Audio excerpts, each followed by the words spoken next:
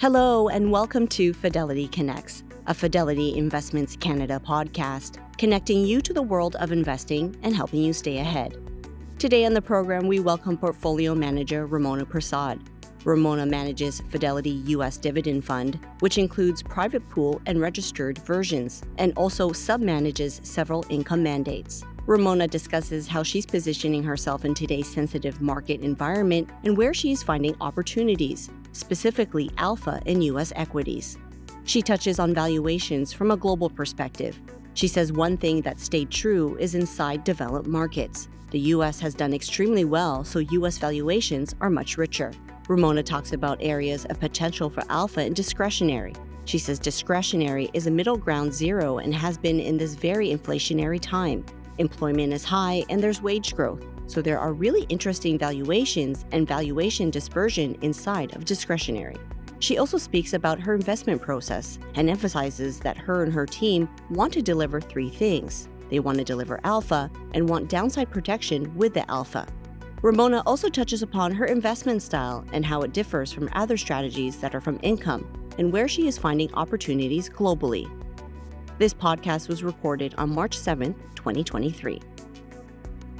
The views and opinions expressed on this podcast are those of the participants and do not necessarily reflect those of Fidelity Investments Canada, ULC, or its affiliates. This podcast is for informational purposes only and should not be construed as investment, tax, or legal advice. It is not an offer to sell or buy or endorsement, recommendation, or sponsorship of any entity or security cited. Read a fund's prospectus before investing. Funds are not guaranteed. Their values change frequently, and past performance may not be repeated. Fees, expenses, and commissions are all associated with fund investments.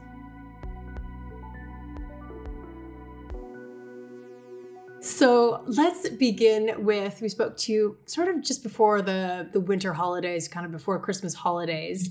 And you had some great thoughts on us on what we'd sort of been wrapping up and where we were going. Let's ask a little bit further on sort of, did 2022 on the rate side of things do what was needed in terms of derating? Is there more to go? And also from an earnings perspective, like are we about done on both of those? You just went for it. That is the question, and I like it. I like starting that way. So really good question. We derated a lot in 22. The multiple started out very high, and now it's sort of earnings turn to deflate, I guess. So the question is, does the multiple really reflect what has to happen in earnings? And I think to some extent, but it's hard to really say. The way that I think about it is on the US market, we're probably like a high teens multiple of an earnings number that might still be optimistic.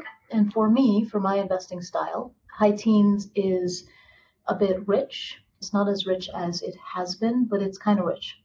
So I typically would like to wait for something that's a little bit more depressed before having a lot of conviction to invest.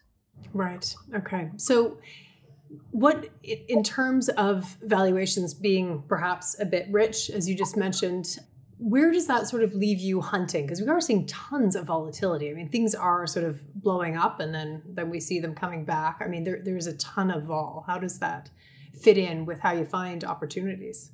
So that's the big picture top down. But of course, the role, like what we are here to do is to try to parse through the market globally, certainly, and figure out where's the opportunity. And it's not all that obvious, but there are a couple ways to look at it. So from a global perspective, one thing that's true, and that's been true for a really long time, is inside of developed markets, the U.S. has done extremely well. So U.S. valuations are much richer. The spread with the rest of the developed world, especially Europe, that spread is pretty wide. So there's a lot of hope, perhaps, amongst global investors that finally Europe will have its day, especially given the reprieve that it's gotten in things like energy prices, and it's avoided recession as a result. So that's one area of potential opportunity. And I'm seeing some global multinationals that would compete with US-listed multinationals that are listed in Europe that are a lot cheaper inside of industries like staples and discretionary. So that's interesting to me. Overall, I don't necessarily believe in the valuation dispersion between Europe and the US closing dramatically. I think there's room for it to close, but not necessarily dramatically. Europe feels a lot like Japan to me for lots of different reasons, and we can get into that later. So as a result, I think there's like structural reasons that valuation spread will persist. But from a short-term, maybe cyclical perspective, you can get some closure. So that's one way to look at the opportunity set or the parsing that I talk about. Another way, it's basically factors. So another thing I think about is defensives across the world versus cyclicals. And so defensive valuations versus cyclical valuations, there's a decent amount of spread there too, in that defensives are more expensive. And so that would lead me to hunt more inside of cyclicals. So for instance, discretionary across the world, and especially in Europe, has a lot of cheapness in it. Another way to parse is large versus small, because large would tend to be more defensive than small. So they're not totally, all these factors aren't necessarily unrelated. There's more opportunity in the smaller companies than larger. So that's three different ways to try to get at where the value is. And I should say that I think the markets are even more skittish today than before. And you see it in how the market responds to small and often noisy data points. So when you have that kind of skittishness, you can get a lot of opportunity that arises. So that's sort of a way that I wait to try to parse through the opportunity set as well. That's really interesting. Can we go to sort of that perhaps areas or potential for alpha in discretionary? Can we just go a bit further into why that's attractive? Discretionary is kind of a bit of ground zero, has been in this very inflationary time. You've got really great employment numbers, right? Employment is extremely high, so everyone virtually has a job. And you've got wage growth, which is wonderful. So you've got people able to spend, but the companies also have, which means that the companies have like really highly inflating costs. So both in terms of the materials they need for the products they're supplying, as well as their labor. So there are like all these headwinds to discretionary. You've got a deeply inverted yield curve, no matter how you measure it, which is trying to predict a recession. That's really tough for these high beta sectors. So as a result, you've got some really interesting valuations and valuation dispersion inside of discretionary. So there are some retailers, there's a lot of parts of US discretionary that I can buy for around, certainly under 14 times. Some of it I can buy around 10 times or less than 10 times. Some of it has more of a stapley flair to it that I can buy really cheap. So I like when I can find lots of different kind of subsectors where there's value. And are they in a particular geography? You mentioned, sort of the international picture a bit. Do you put some of those relative stories along with a global picture to sort of find the most? So like, sportswear oriented retailers or, mass handbags or mattresses or things that are considered highly discretionary in nature, or footwear, things like that. And then in that's kind of US, those things I can buy at like 8 times earnings, which is amazing. Obviously, it's not really 8 times earnings. It's the market's trying to predict that those earnings are going to compress. But like when you can get it at that kind of valuation, like, there's often not a lot of downside. So, and then in the UK in particular, there's some really high quality discretionary companies, like companies that are founder led with really strong return on capital, so capital discipline, that I can buy under around 14 times earnings, or even the same kind of category, sportswear, footwear, that kind of thing, that the market's just really skeptical about whether the consumer is going to lose their job, run out of money, stop spending, all these things. And those things might happen, but when you can buy the business at a compelling valuation, a lot of those risks are priced in, and you're not trying to, buy the stock for 6 months, you're buying it for 2, 3+ years. Tell us a little bit about how broadly your process works. I want to sort of ask a question about dividends within here, but just getting to how you look for opportunities, the sort of total return discussion. But how do you get there? Before I do the how we get there, let's start with what we want to accomplish, and then we'll talk about the why and the how. We want to deliver 3 things. We want to deliver alpha like everyone else, And, tying it back to the thing you said about Morningstar and getting ranked top 10 or whatever, Morningstar is interesting because they focus on not just alpha. They focus on the sorts of risk you're taking to get to that alpha. How do you get to the alpha? So that's always been intrinsic to me. I didn't know that about Morningstar when I started this. It's just always been the way that I think. So it's nice that, we align. So I want the alpha. I want downside protection with the alpha. And I want a reasonable amount of income, because these are income-oriented funds. And income tends to dampen volatility. When you put those three things together, alpha, downside protection, and income, it really is an equation for risk-adjusted total return, which is like information ratio or lots of different ways. It's essentially like destination is your alpha, journey is how you get there, right? So that's the language I tend to use. And, one of the most compelling reasons for that goal is the stickiness of the end investor. If you can produce a dependable level of alpha over time, alpha without a ton of volatility in it, in those moments when an end investor might feel really skeptical, like those moments of very high volatility, those are the moments that investors will often make decisions that are not in their interest. So sell at the bottom and buy at the top because of that, the uncertainty created by high volatility. So one of the reasons I like to invest with more smoothness is to be able to have the investor experience very much align with the fund experience. Have the distance between those two experiences be as close as possible. And I think volatility is a large part of that outcome. So that's kind of what we're trying to accomplish and why. And the how, in terms of how we get there, for me, is very much value and quality.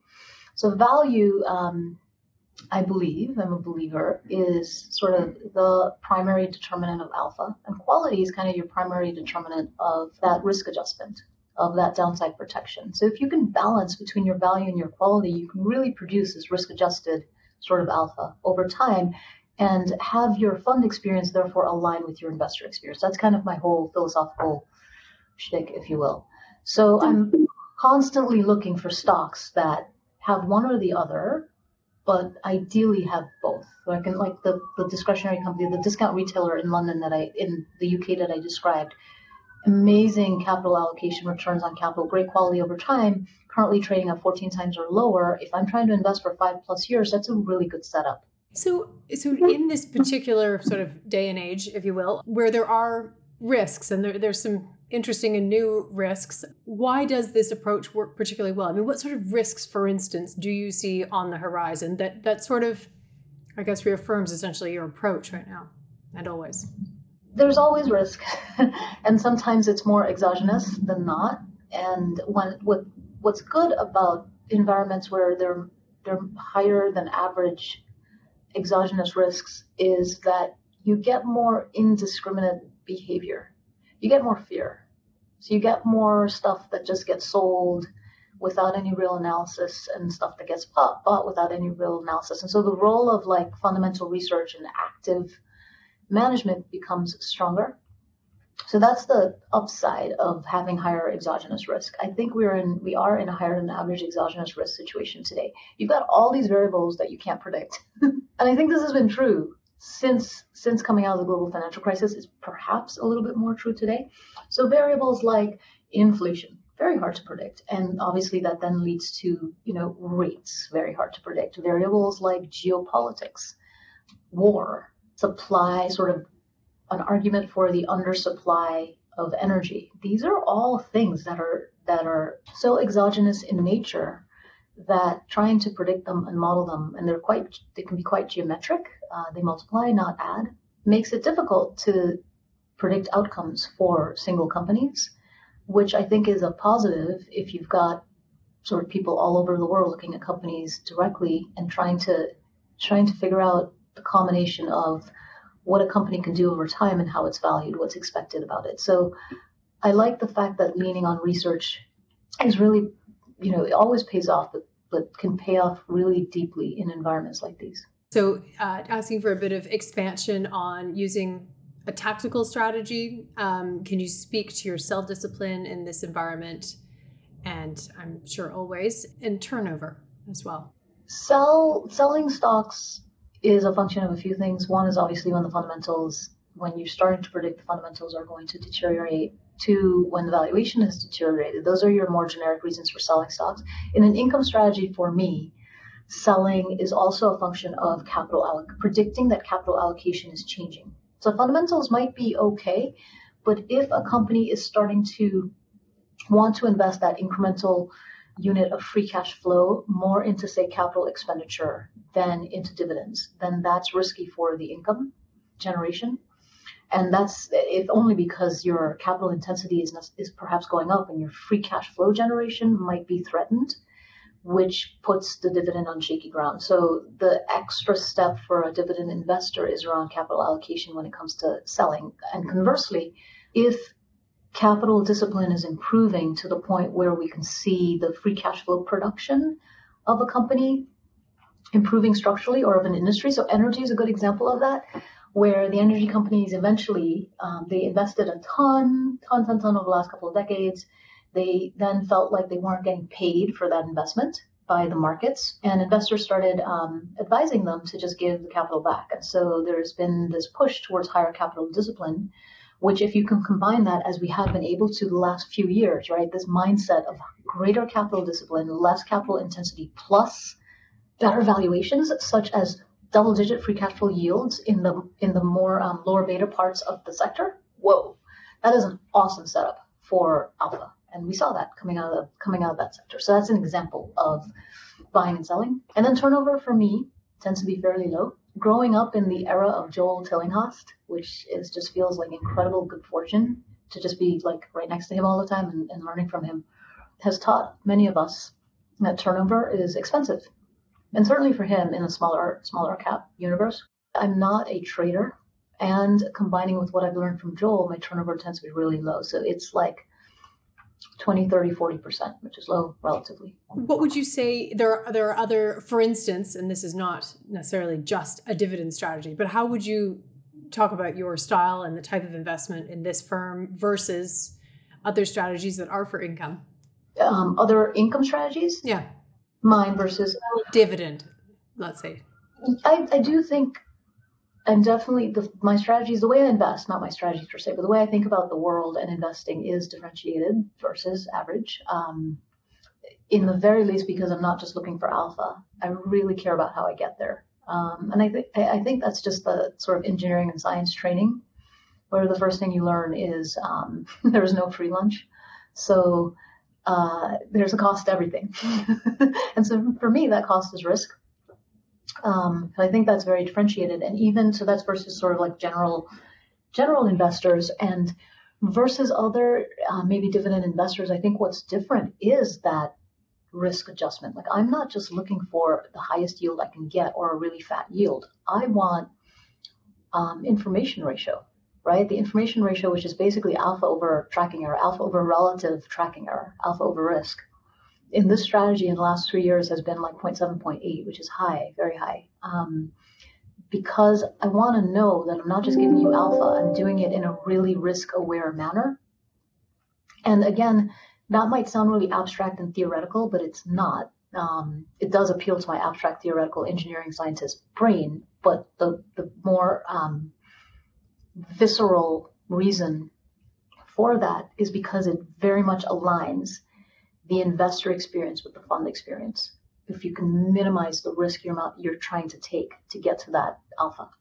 So that is, I think, differentiating versus typical investments and even versus other dividend-oriented investments. And what I should also say about when you're investing for dividends, passive strategies certainly try to maximize the dividend or just have really high dividends. It's not a great alpha factor in the absence of valuation. So, and that's because it's essentially a derivative of, it's a factor that's, so I shouldn't get so abstract. It's a factor that is really sensitive to interest rates, right? It's like the income you get from stocks versus from other assets. So what's really important is to look at the spread between the income you're getting from one asset class versus the other and compare that spread. And that spread is like 40%, 40th percentile today, low, versus the 10-year over a long history.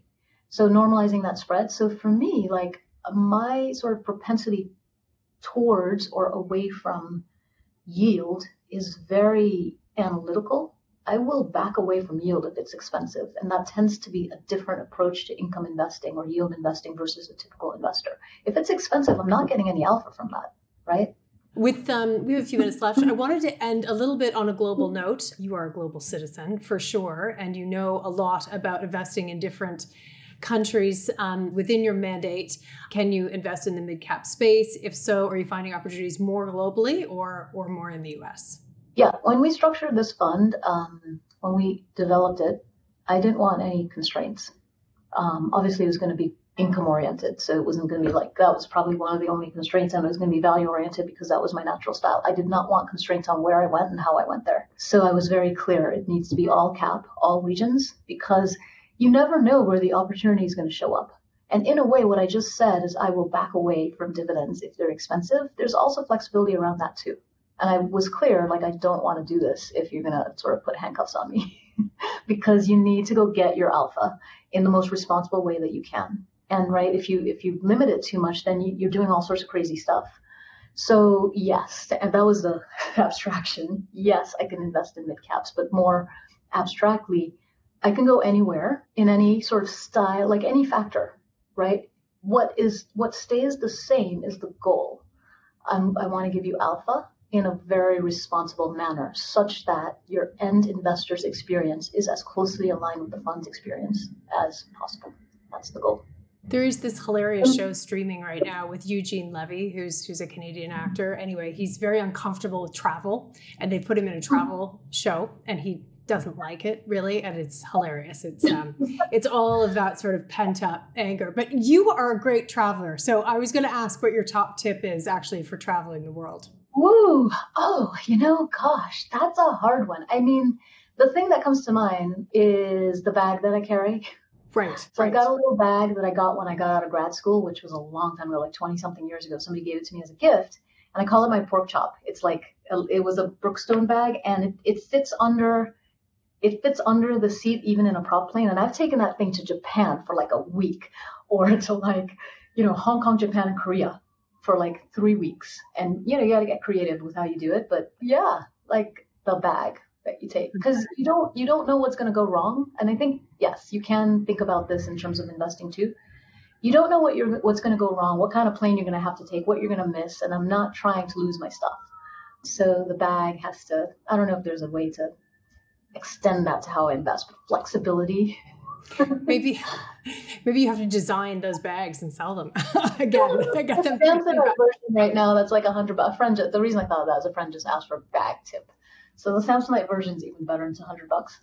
So I don't know. That's a very pragmatic. No, it's very pragmatic. I feel like the more abstract idea is like, don't be afraid of adventure.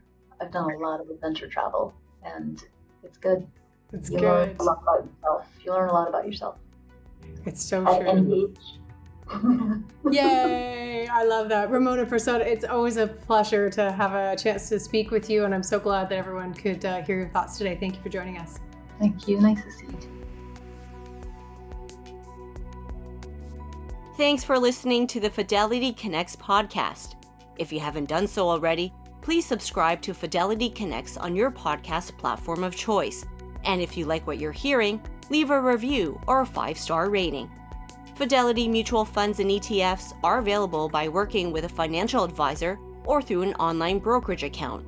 Visit fidelity.ca/how-to-buy for more information. While visiting fidelity.ca, you can also find information on future live webcasts. And don't forget to follow Fidelity Canada on Twitter and LinkedIn.